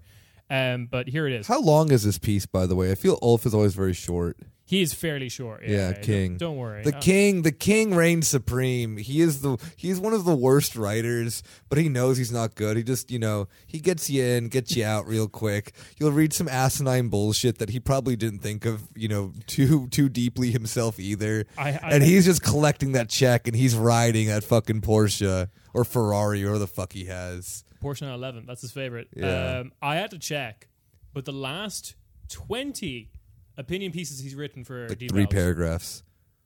have all mentioned Let's Generation. Hell yeah, he hates them. He hates them so fucking much. Yeah, he has a fantasy of running one of them into a pole. Yeah. Mm-hmm. And then, the problem is that his Porsche is totaled, not that he, committed vehicular manslaughter.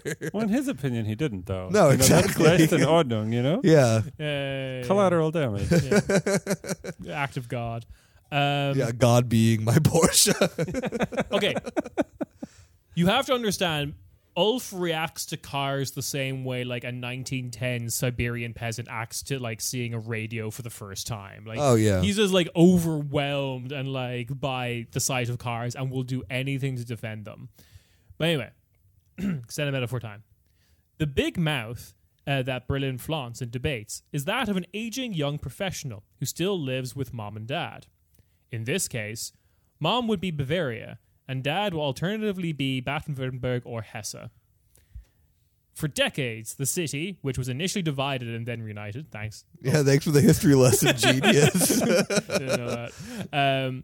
I love when they add these like little like fucking Wikipedia entry things of like Berlin, Oxford Dictionary 3.8 million. Berlin. Yeah, yeah, the fucking Ulf Porsche on TEDx talk. The city has always been a magnet for transfer, for internal migration, whose morbid splendor can only shine because there are wealthy, hard-working federal states that finance the city, which has become largely comfortable, fed up, and lacking in ambition. At this point, I'd like to remind people that Ulf is from Bavaria, a state that has been on like federal assistance longer than Berlin has been on it, but sure. Skipping ahead, in 2022, Berlin received a good 3.6 billion euros from the state financial equalization, a similar amount the year before. But ingratitude towards the financiers is not the exception, but the rule. Bavaria, how uncool. He says, just like, why isn't everyone my friend? I gave you 3.6 billion euros. The budget of Berlin is about 76 billion. It's not a lot of money. So, carrying on, he describes politics in this city. The political scene, however, still reflects the narrowness of the remaining original Berliners, unlike these dynamic new people from the States I like. Yeah, the ones who literally do wealth extraction here. Yeah. My friends, as Ulf calls them. Okay. Whether Kai Wegner or Franziska Giffey, who was born in the Brandenburg area, that you know that. It's not, both exude the charm of a vanished Berlin world. The one of the bizarre... Kai Wegner with charm? He has lots to say about that. He has lots to say about that. Both exude the charm of a vanished Berlin world. The one, the bizarre and culturally as well as politically exotic West Berlin cosmos. That's his description of Kai Wegner. The other, the last convulsions of the GDR capital, Franziska Giffey. Oh, yeah, exactly. That's always what I think about when I see her. It's like socialism, right? Yeah, absolutely. Yeah. Socialism with the CDU tendencies. Yeah, with fake PhD characteristics. Bettina Jarisch, the Bavarian Swabian bourgeois daughter. Ooh, she walks like this. Embodies the bourgeoisie that has moved here. Much criticism has been... I mean, Ulf, you nailed it on the head, King. You legit, you know what? He's not right about a lot of things, but yeah, the Green voter, yeah, you got it. They're bougie AF. As you know what, as much as you know what, Bettina, I dig your vibe, Queen. You know what, you're kind of like the crunchy, cool mom. Yeah. Also, I know that the Greens are very weird. So, and they're all very rich. So, yeah, Ulf got it. You know what? I got to chalk up 1 point for the king on this one. Much criticism has been poured out at the red-green Senate, and it has almost always been justified, according to Ulf. The extent of the dysfunctionality of even the most banal things is one thing. The obsession of this left-left coalition not to do the obvious and reasonable in order not to drive out its own somewhat narrow-minded voters is another. So here's the obvious and reasonable. Be nice to the rich German people. Apparently, he says sarcastically, there is no housing shortage in Berlin. Otherwise, the hideous allotments in the city centre would have been built up long ago. Logically, also the Tempelhoferfeld. Then the social populist expropriation debate would also be off the table, which, like the rent cap, led to an emergency stop in housing construction. So yeah, just, we need to build on Tempelhoferfeld. Everyone's being silly. I mean, as if there was any house construction going on anywhere else in Germany. Yeah. And as somebody from the Tempelhofer Initiative pointed out, like, there are apartments being built in Berlin. They just cost, 30 euros per square meter. Like, there's not exactly a housing shortage. It's just a shortage of housing that people can afford. Oh, yeah, of course. I mean, there is like, I think anyone can go around certain neighborhoods and just see that there's just empty buildings. Yeah. There's and that fucking Amazon tower they're building. Yeah. Clearly there's resources in the city to build stuff. Or that freeway. God, they're going to keep building that freeway now. Oh, what is it now called? Like the Klima Highway? Literally called the fucking Klimaautobahn. Yeah, they're going to put solar panels besides the highway. Everything's fine. Yeah. Solar panel. It's on a large treadmill, and you have to go twice the speed to actually get to your destination because you're powering through kinetic energy the rest of the city. Yeah, but at least you stop by the brand new police monument on your way. Also, if we did sensible things, there would be no traffic in the city because the Greens like to torpedo driving, but offer no alternatives. Cycle paths are mostly empty. Subways and suburban trains often don't run. What are you talking about? He's never been inside a subway. Ulf Poschardt hasn't been on the U-Bahn since he was in university, probably. For fuck's sake, when he must have seen a moved tweet here. one time about the train not coming. He's like, "Yep, there you go. Trains never come." Yeah. But Ulf Poschardt's also the type of person who would give you then well, the trains used to be on time. Fucking argument for why fascism is good, probably. Come on. Speaking of which, he then kind of trails off into complaining about the clans. Insert things that Google Translate really just went haywire with the slurs. I don't understand why people don't love clans. These FDP people. We're talking about families who came to Germany with nothing, and they worked hard and they built up this huge realty portfolio. Absolutely, yeah, and they're exactly. Often using it in exploitative ways. Like if these people had a different skin color, they would be the heads of. Yeah, you'd be FDP listening to party. all their podcasts. Not this one though, because this one tells you don't do that. They don't get more credit, really. Yeah. If it was if you're these so-called clans where a bunch of white dudes with skinny jeans with rips in them and all severely too red from too much tanning or whatever weird diet they're all doing, all those weird crypto bros, then they'd love them. Yeah, the all meat diet. Yeah. Oh yeah, I never the thing that's have you ever noticed too? On those types of crypto bro finance podcasts, there's always one dude in a full suit. Just everyone else is in a hoodie and he's just in a suit. Yeah. I've noticed that then a lot of them when you see a lot of the guys they're just oh yeah that new trend that's oh girls whose fault is it for this type of bad behavior Yeah. In that video, which those videos get cycled around, there's one dude always just randomly in a suit. A full tuxedo. Yeah. Which is what dude did your mom ask you could you wear a suit when you podcast? I bet you look like such a nice little handsome gentleman. You just look like a nice little boy. Yeah, exactly. But then you also okay, I can't go around there, but okay. Oh, sorry. We have, what? Hey, for the the crime bosses in Berlin, maybe rebrand. Yeah, into a weird kind of date rapey podcast. No, maybe not that. Yeah, no.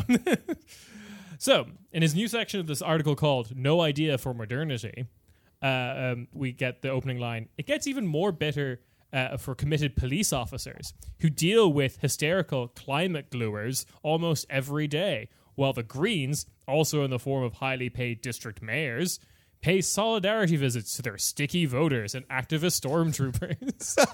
Stormtroopers? Yeah, I just checked the original German for that one. Okay, so a term that he's come up with and is using a lot right now in German is KlimakleberInnen, and he's very proud of this as like all one. All right. I gotta give it. All right, I gotta give it to Ulf. Ulf is good. All right, my man. One, he's good about the Bettina. The green voter. Yeah, you're right. And Ulf comes through with an occasional really good word, and I really like Klimakleber. That's a good one. Yeah. Like KlimakleberInnen is a good one. Here's the other one that is just an absolute, fucking, 3-pointer, all net is Woko Haram. Woko Haram. That's so good. That reached international audiences. People were like, the fuck is Woko Haram? You know what? I hate the connotation of it very bad, but it's so good. Yeah.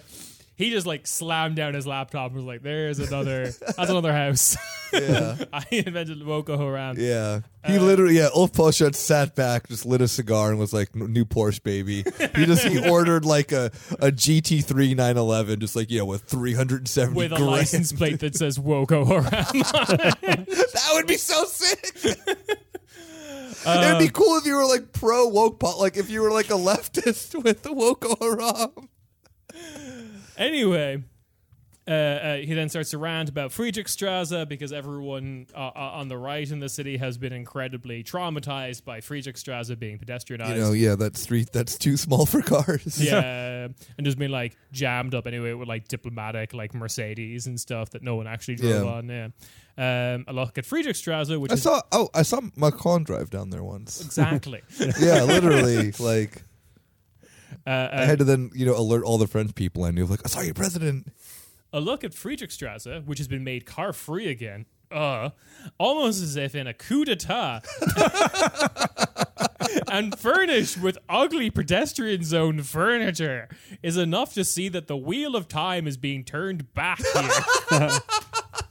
Why can't my sexy car just take up the street? Why can't I honk at beautiful women who pass by at Friedrichstraße?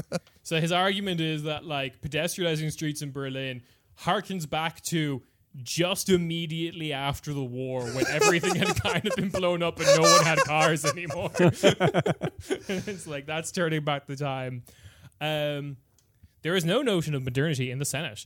With road pricing and digitalization of traffic flow, Berlin could be the forerunner of congestion-free mobility. I think I get who's writing towards. Yeah, how do you get rid of all the cars with digitalization? It's an app now. Yeah, Your car's an app now. Yeah, exactly. They're gonna. Well, you see, because it's controlled by China, and what China's gonna do is that they're gonna influence the children to, kill their parents for driving cars. TikTok dancing for pedestrianized streets. Yeah. Dozens of cities in Europe can do better at the moment. The same applies to administration. The best startups once made an offer to the predecessor of Giffey to give the city a digital administration. The social democrat waved his hand in a snub. I kind of looked into it. All those startups are now gone. just FYI, money's real again, gang. So, Yeah. The Saudi Vision Fund has said no thanks. Okay. The Berlin CDU ran an amazingly fresh election campaign. Yeah, with like literally like far right wing Voldemort as their candidate. Yeah. What an ugly man. He's so would it smooth. Be a good time to point out too that he's from Klado. I don't think any person living in Berlin would define that. I don't want to be like inside the ring a chauvinist here, but let's be real. What's Brandenburg? If that's not Brandenburg already, what's Brandenburg? 100%, Little tiny village. You have to take a ferry. Like you have to go across a body of water to get to Berlin from there. Is that the ferry that your like BVK ticket will actually cover? Yeah, exactly. It's it's fun to visit. I just mean, like, obviously It's a people who novelty. live there It's not a real place. have a different. Yeah, people always say that, it's fun to visit Klado, but is it Berlin? No. Whoa. It's fun to visit Klado the same way it's fun to visit Disneyland. This is not a real place. Yeah. Everyone's a paid actor. Anyway, in his last Yeah, chapter, Long Island's not a part of New York. Klado's not a part of Berlin, baby. Get it right. in his last little section called "Time for an Adrenaline Rush," he says the FDP has made the best election campaign in a long time in Berlin. I wonder why he says that after all those messages between Lindner and Töpfner just fucking got published the other day. That's so wild to me too that Lindner's wife is or girlfriend is a journalist at Welt. Yeah. Here too with a campaign that couldn't have been smarter, but unfortunately didn't catch on enough. Yeah, crazy how that works, right, King? Fucking, I've already forgotten his name. Chaya, right? Oh, Sebastian's. Yeah. Shia. Yeah, he had his whole campaign of like trying to get everyone who voted against Enteignung to all vote FDP, and everyone was like, actually, no. Yeah. He's also the one too whose campaign is I look close enough to Christian Lindner in these pictures, right? Trick you. Yeah.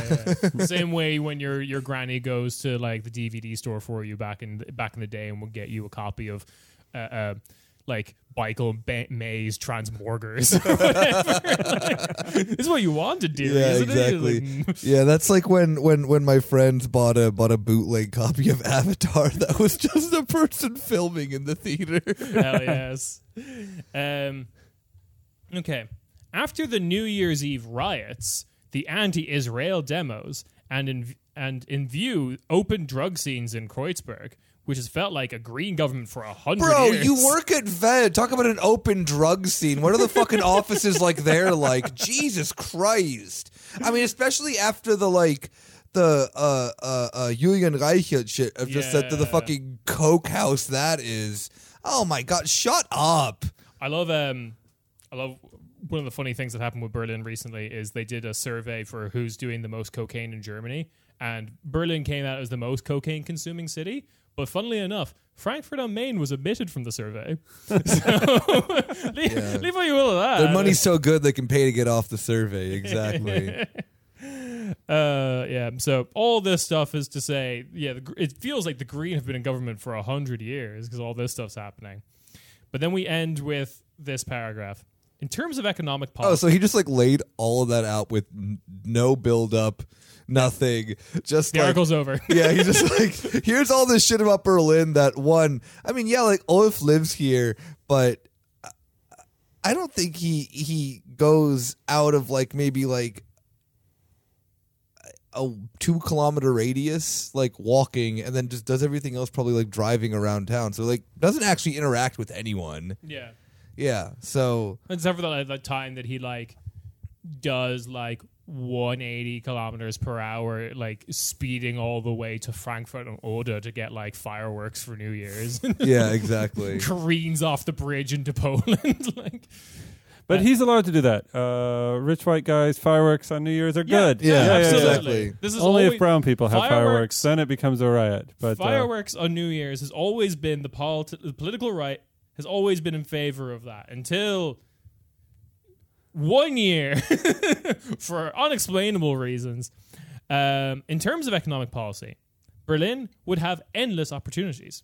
The myth of the city remains significant globally. After years of experimentation and excess and ruins during the 90s, Berlin now seems dated, tame, and desolate. It's time for an adrenaline rush, which will return. It will return.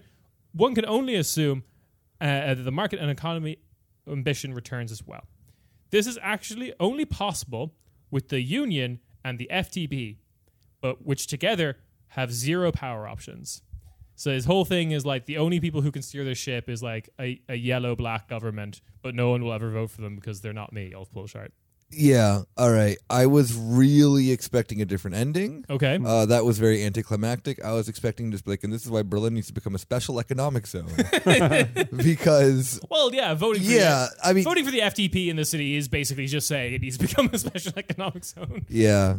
Well, I think Berlin will really get its cool reputation back once we tear down about blank to build a highway. You know, I feel like that's what tourists have really been clamoring for. Wait, you said about blank has to get torn down to put that highway there? I guess I'm neutral on tearing down about blank. Wait, but hold on, maybe not for a highway though. Not for a highway. Yeah, what are you going to replace it with? I only like about blank compared to the alternative. Yeah, well, the alternative is the last hole.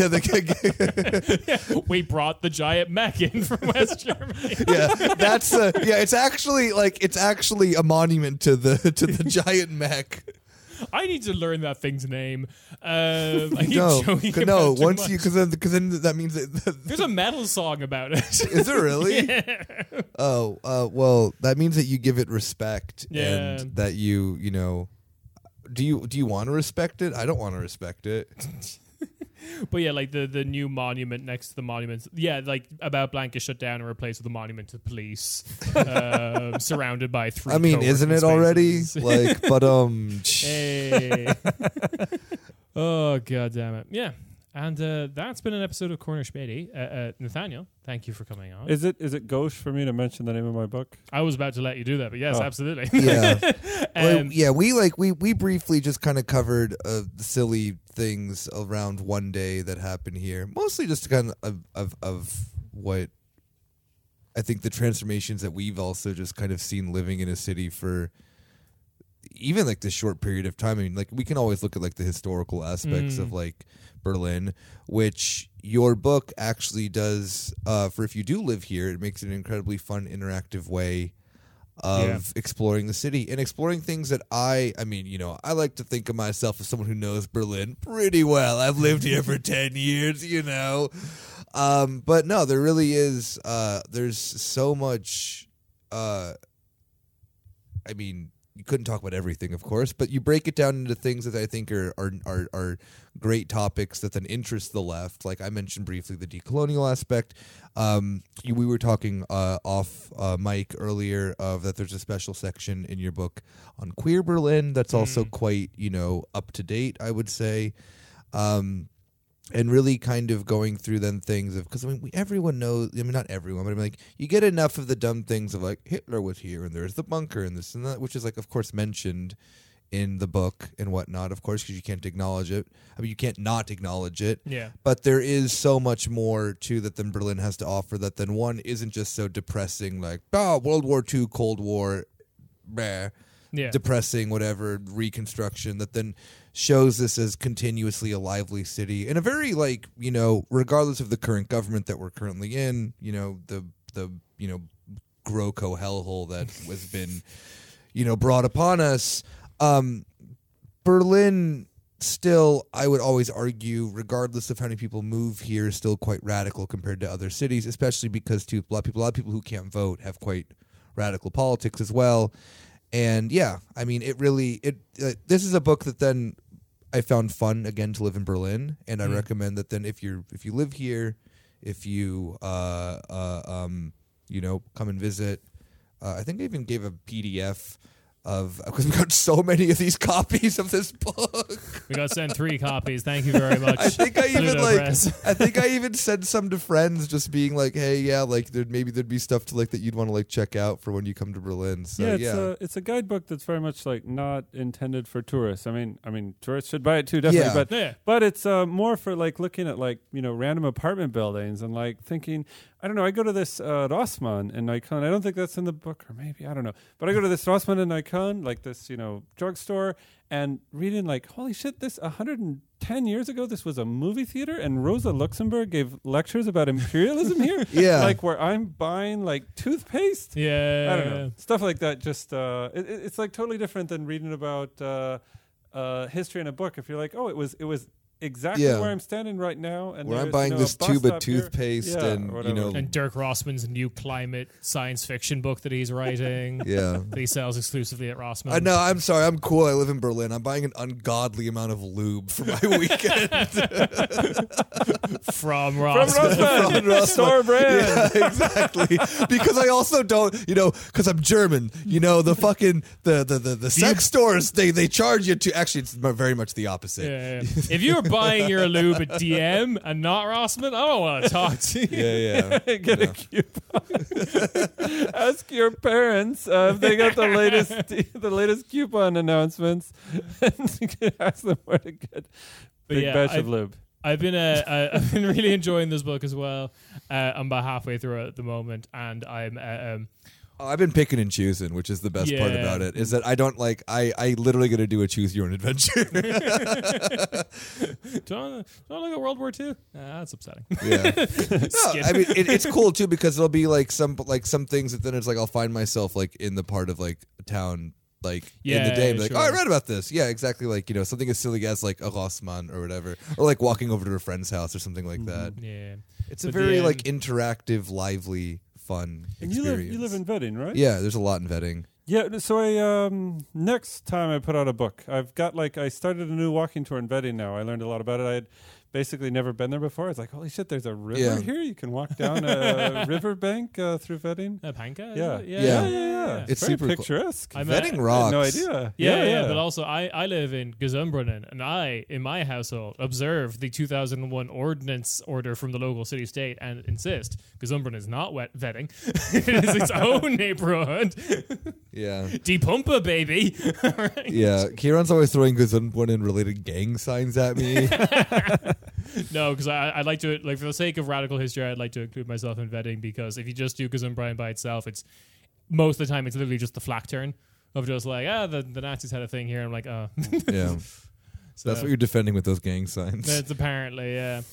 But yeah, there will be links in the description to where you can pick up a copy of the book, as well as, I'm sure, information about where Nathaniel, how to get on one of Nathaniel's tours if you're in the city. Yes. Yep. Excellent. And with that, I also need to shout out, because it's getting close, 13th of May, twitch.tv/cornerspady. We are doing our Eurovision live stream again, and it's going to be great, and I'm going to lose my mind. And yeah. I'm going to lose my mind too, but in a fun way. Yeah, absolutely. Yeah. You're going to lose your mind in the sense that you obsess over Eurovision. All the And this stats is your and the life. points. Yeah, this is literally your like Minority Report board in front of you. Yeah. Of just like, you're Which- moving the things with your Which mind. jury has been bribed by which country? Yeah. It's going to be great. They literally got rid of juries because Azerbaijan is just doing too much corruption and bribing too many people. Sounds about right. Yeah. All right. And with that, ciao, ciao. Bye. Bye-bye.